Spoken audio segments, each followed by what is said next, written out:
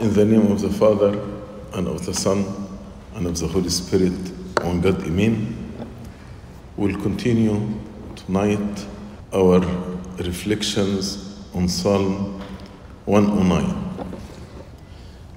This psalm actually is called by the people a psalm of curse.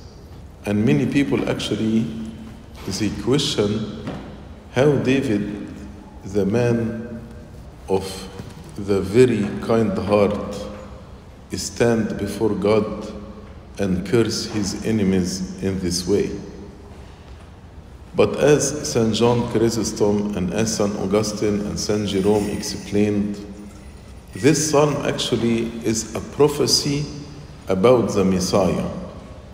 So David was not cursing an enemy, but David actually uttered by the Holy Spirit the curse that will happen on the nation of the Jews, whom they did not repent after they crucified the Lord Jesus Christ, and on the person also of Judas Iscariot. St. Peter, in the book of Acts, chapter 1, confirmed this when he said, the Holy Spirit spoke by David the prophet concerning Judas. So at least in this statement that we read it in Acts chapter 1, St. Peter, before quoting Psalm 109, he said, it is written by the Holy Spirit on the mouth of David about or concerning Judas. So this psalm is just a prophecy, what will happen.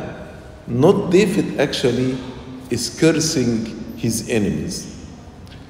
From verse 6 to verse 15, David explained what is the curse that will happen on Judas or on the nation of the Jews. Then starting from verse 16, he is explaining to verse 20 that this curse is well deserved. David now is giving an explanation why this curse will fall on Judas and also on the nation of the Jews. Verse 16, the explanation, because he refers to Judas or refers to the nation of the Jews. Because he did not remember to show mercy, but persecuted the poor and needy man, that he might even slay the broken in heart. It is a just retribution for Judas' deliberate choice of evil. Not showing mercy, there will be none to extend mercy to him. Because the Lord told us, blessed are the merciful, for they shall obtain mercy. If Judas or the Jews did not show mercy, then they deserve to obtain no mercy. If David meant King Saul as his enemy, definitely Saul was a persecutor of this kind. He never under any circumstances showed David mercy. But the description here barely seems to point to King Saul.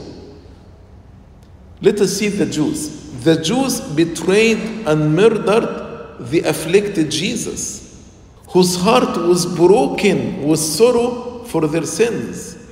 As we read here, that they might even slay the broken in heart. Who was broken in his heart? Jesus. Jesus was broken in his heart for their sins, but they slayed him. They crucified him. The Jews did not show mercy to Christ when they struck him, nor did it move their compassion when Pilate brought him forth with a crown of thorns on his head, saying, behold the man. And the intention of Pontius Pilate that the Jews, seeing the Lord with the crown of thorns, may have compassion on him. But in response, these merciless people, they cried out, "Crucify him, crucify him." And they gave him sour wine mingled with gall to drink, and mocked him in all his agonies when he said, "I am thirsty." Also Judas did not show mercy, neither to the poor, because he stole the money of the poor, whom he cared not for, as St. John said in his Gospel, chapter 12, verse 6, he did not care for the poor, nor showed mercy to Christ, whom he betrayed with a kiss. The words of Christ, who called him friend, had no any effect upon him to move his heart with compassion when the Lord told him, "Friend, why have you come?" Verse 17, as he loved cursing, so let it come to him. So why he is cursed? Because he loved cursing. As he did not delight in blessing, so let it be far from him.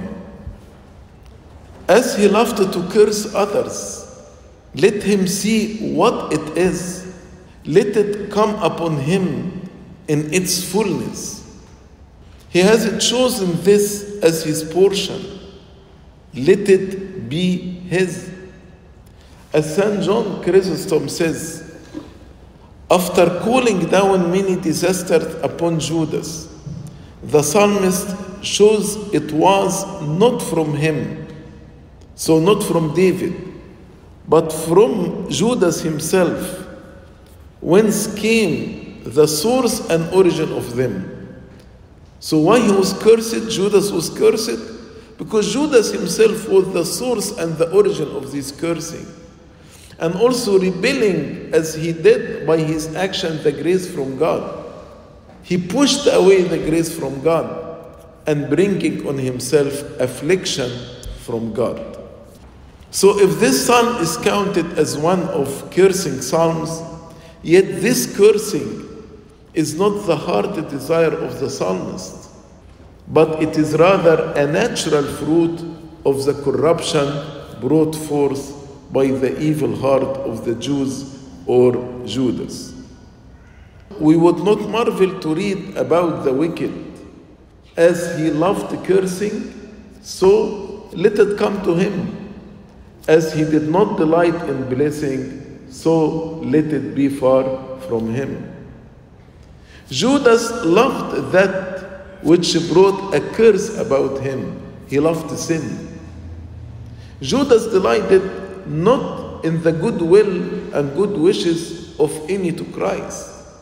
If anyone showed good will to Christ or good wishes to Christ, Judas did not like it, as appears from his dislike of the ointment being poured on the head of the Lord Jesus Christ by Mary, the sister of Lazarus and Martha. The Jews brought the curse on themselves and on their children when they said, "His blood, blood of Jesus, be upon us and on our children," and which accordingly came upon them and remains to this day. Also, I'm sure you remember the Jews were displeased at the children when they said, "Hosanna in the highest," as we read in Matthew 21.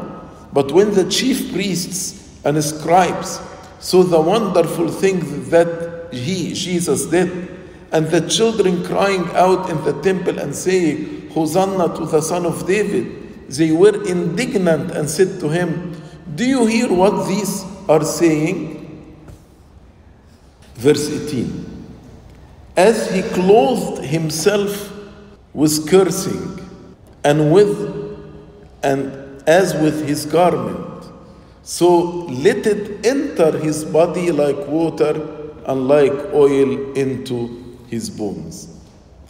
Usually, the moral qualities are often compared with clothing, as it is written in 1 Peter chapter 5, verse 5, "Be clothed with humility." So humility here like a garment.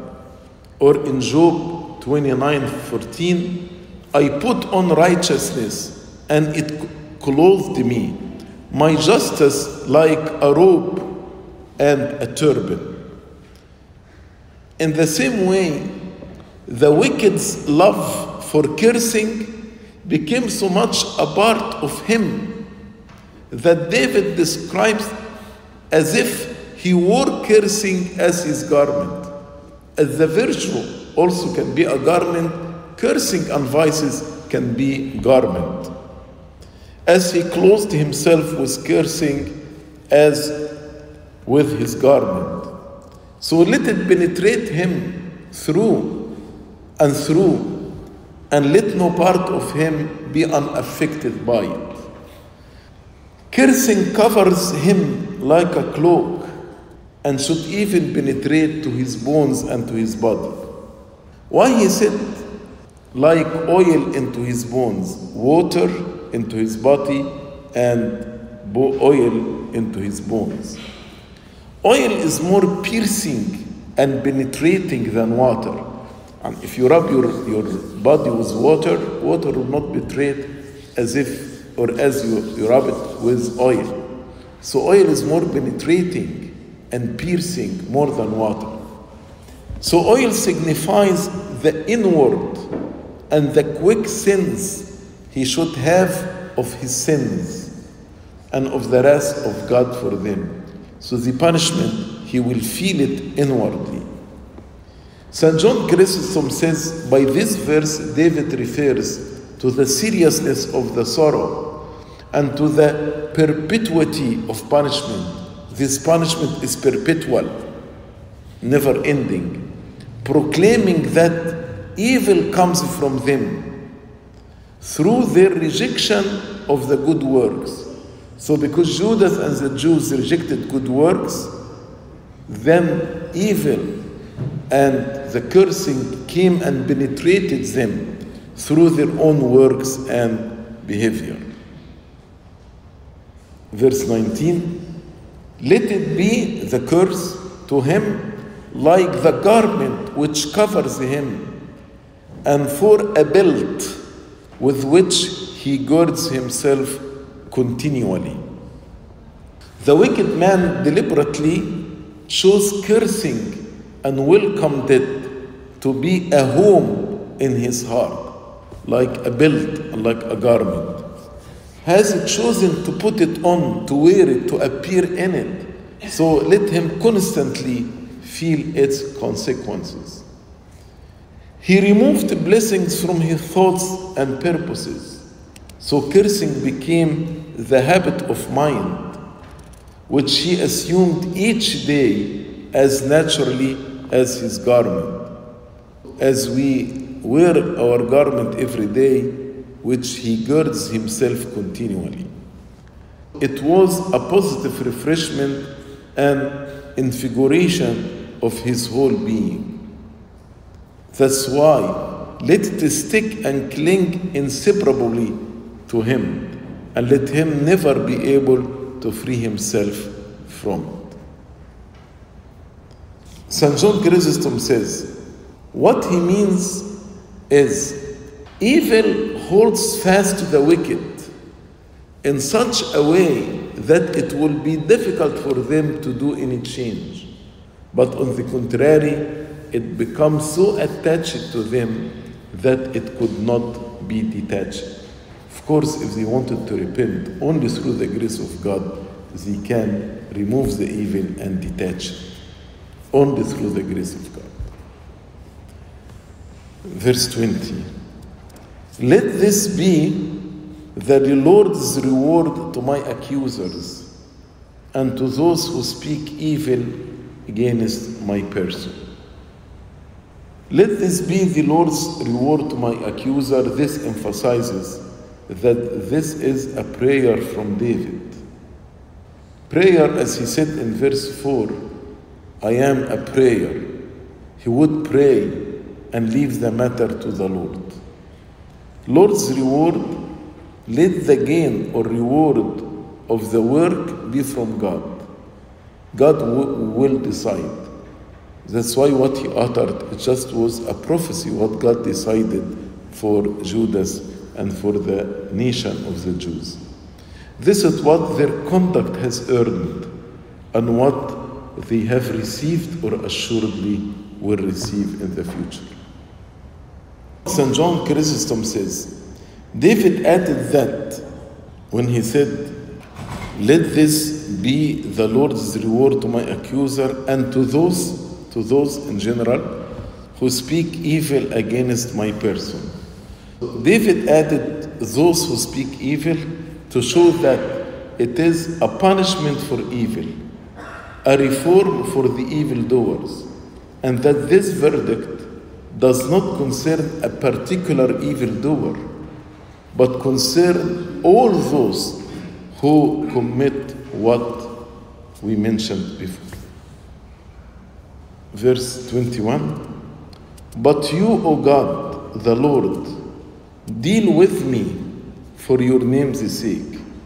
Because your mercy is good, deliver me. We learn that David did not rashly or unwisely utter curses against his enemies, but strictly adhered to what the Spirit uttered on his mouth. But David's trust was placed in God's alone.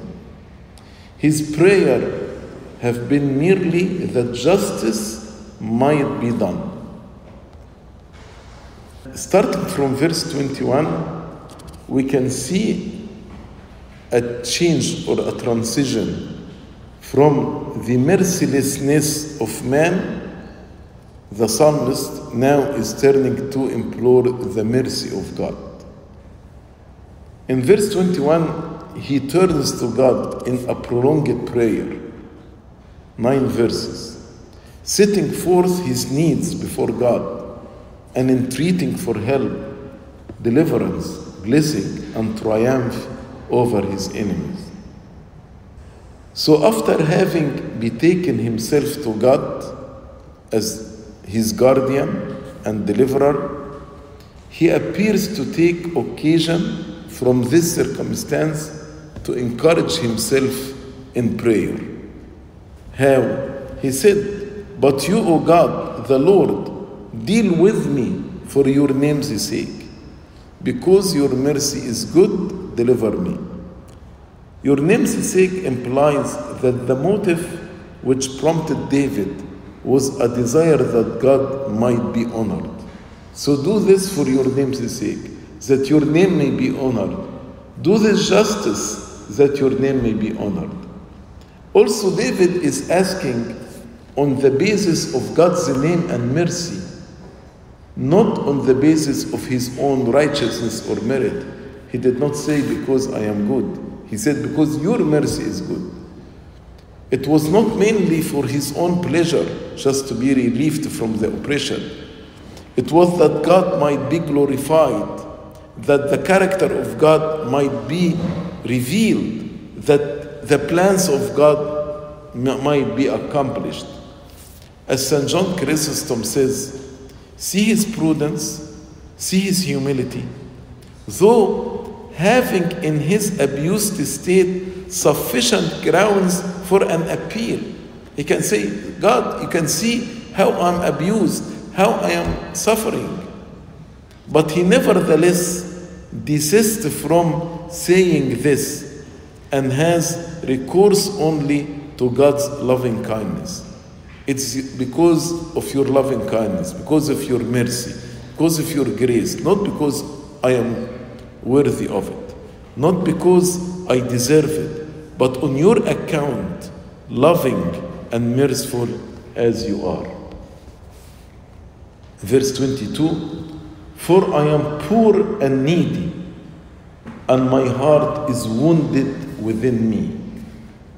David indeed was poor and needy when hunted upon the mountains by Saul, and also when forced to flee from his son Absalom.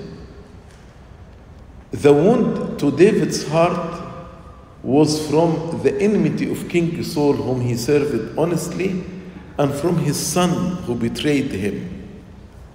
But this verse, I am poor and needy, also apply for the Lord Jesus Christ. Isaiah described him as a man of sorrow. Isaiah 53 and verse 3. Nobody was wounded like Christ, for although he is righteous and the Holy One, he carried all our wounds. As we read in Zechariah 13 verse 6, he was wounded in the house of his friends. David's misery was also physical, as we read in verse 23. I am gone like a shadow when it lengthens. You know, the shadow starts to broaden, then it disappears. So I'm saying I'm gone like a shadow when it lengthens. I am shaken off like a locust. David was frail and weak and needed strength from on high. A shadow when it lengthens, when the sun is setting at the sunset and the shadow is going off, man's life is often compared to a shadow because fleeting momentarily and soon gone. As we read in 1 Chronicles 29:15, our days on earth are as a shadow and without hope. Without hope, there is no hope to live eternally on earth. And so is the death of Christ. It may be rendered, I am made to go on the cross, I am made to go, indicating the violent death of Christ. As we read in Isaiah 53:8, he was cut off from the land of the living. For the transgressions of my people, he was stricken. What about a locust when he said, I am shaken off like a locust? Means unstable, continually escaping from place to place, and easily driven away with every wind. So David complains of his life being ever rendered uneasy and constant persecution, so that no space was allowed him for rest. He's like a locust, jumping from one place to another place. He is exposed to continuous changes and to much violence from his enemies. When you read in Samuel 1st and 2nd Samuel, the life of David, always, he was moving from one place to another place. But St. Augustine said the locusts here refer to the disciples of Jesus, his body members, who were like locusts. Why? Because during the time of crucifixion, they fled away and they disappeared like locusts. Verse 24, my knees are weak through fasting, and my flesh is feeble from lack of fatness. Strength to stand, in order to stand, is connected with the firmness of the knee joints. That's why weakness and feebleness are denoted by the giving way of the knees. When the knees are weak, you cannot stand. That's why he said, my knees are weak through fasting. Through fasting, either voluntarily, he fasted, or forced. He did not find, when he was like a locust, moving from one place to place, he did not find food. So this verse is expressive of his sorrow and sadness. Also, this is a representation of the Lord Christ, who on the day he was tried, and after the mystical supper, he went to Gethsemane. He was arrested there. And all the night, he was actually in trials, 6 trials, 6 courts, 3 religious and 3 civil. So on that night, actually, they moved him from one court of judgment to another, without food or drink, that he was so weak to carry his cross, and he fell underneath the cross. And by the word fatness, my flesh is feeble from lack of fatness. Some understand that he was deprived from all food which is pleasing to the palate. But it may indicate his becoming withered as a result of grief and sorrow and fasting, in as much as the natural moisture was lost. Verse 25, I also have become a reproach to them. When they look at me, they shake their heads. So instead of having mercy and compassion on the Lord Jesus Christ, which either religion or humanity should have taught them to exercise toward a person in extreme misery, but they reproached him instead. In all this, David was a type of Christ, who in his humiliation was thus wounded, thus weakened, thus reproached, and at whom they thus shook their heads, as we read in Matthew 27. They told him, you who destroyed the temple and built it in 3 days, save yourself. If you are the Son of God, come down from the cross. So they reproached him during the time of his misery. They looked at him and they shake their heads. He was also a type of the church, which is often afflicted, and the enemies of the church reproach the church. Then verse 26, help me, O Lord, my God. Oh, save me according to your mercy. This is repetition of verse 1. So David repeats his prayer because the more we are attacked by the deceit of Satan, the more necessary it is for us to strive more eagerly. His hope is that God will timely intervene for his relief and save him out of his troubles. It is not without reason that David, in order that he might withstand such attacks, places himself under the protection of God. Because God, according to his mercy, helps his people in the time of need. That's why he told him, save me according to your mercy. St. Augustine says the following words, according to your mercy, refer to the grace presented free, given to us free, and not according to the worthiness of our work. Verse 27, why he is asking for deliverance? That they may know that this is your hand, that you may be glorified. That you, Lord, have done it. So it was very important to David that his enemies and all who looked on him knew that his rescue was from God's hand. The Lord had done it. He did not want deliverance only for his own sake, no, but also for the glory of God. When they know it is the hand of God who rescued him. St. John Chrysostom says, what is the meaning of that this is your hand?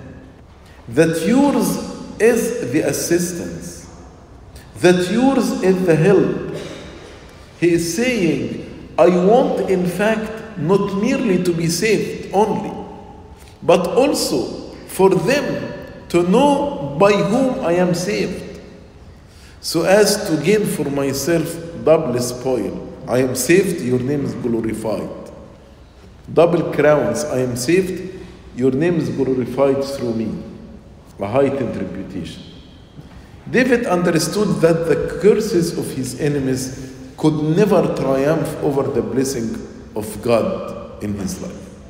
So if all the world cursed us, but God blessed us, the blessing of God triumphed over the cursing.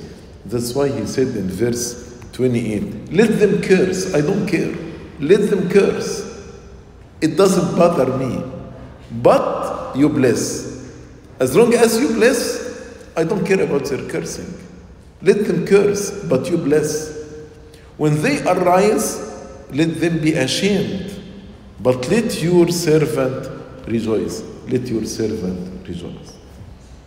So let them curse, as Shammai the son of Gera cursed David.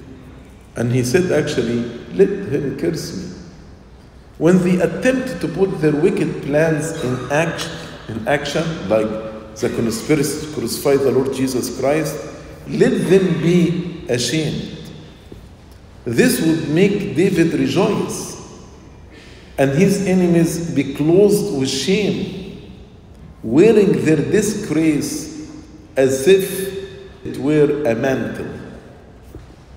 As we read in verse 29, let my accusers be clothed with shame, and let them cover themselves with their own disgrace as with a mantle.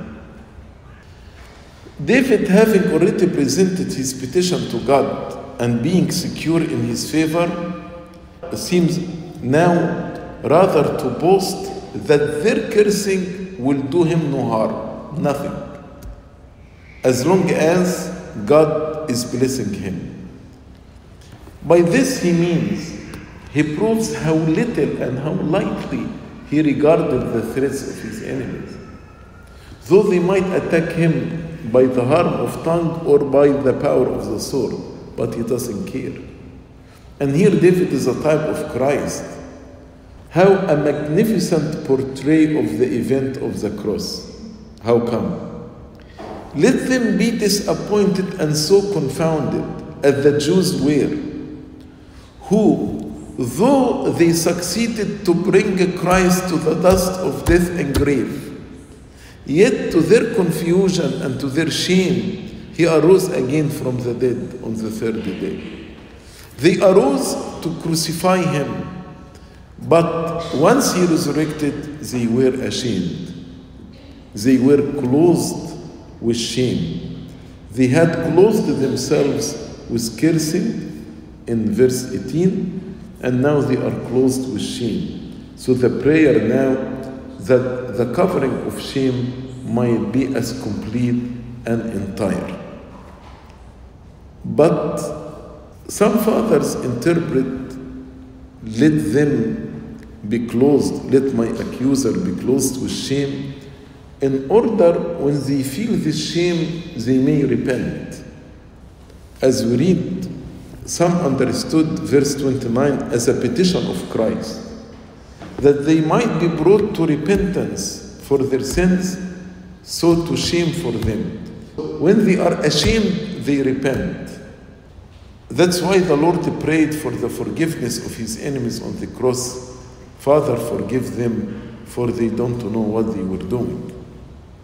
St. John Chrysostom says, not once again, how he asks that they be given over not only to punishment, but to shame.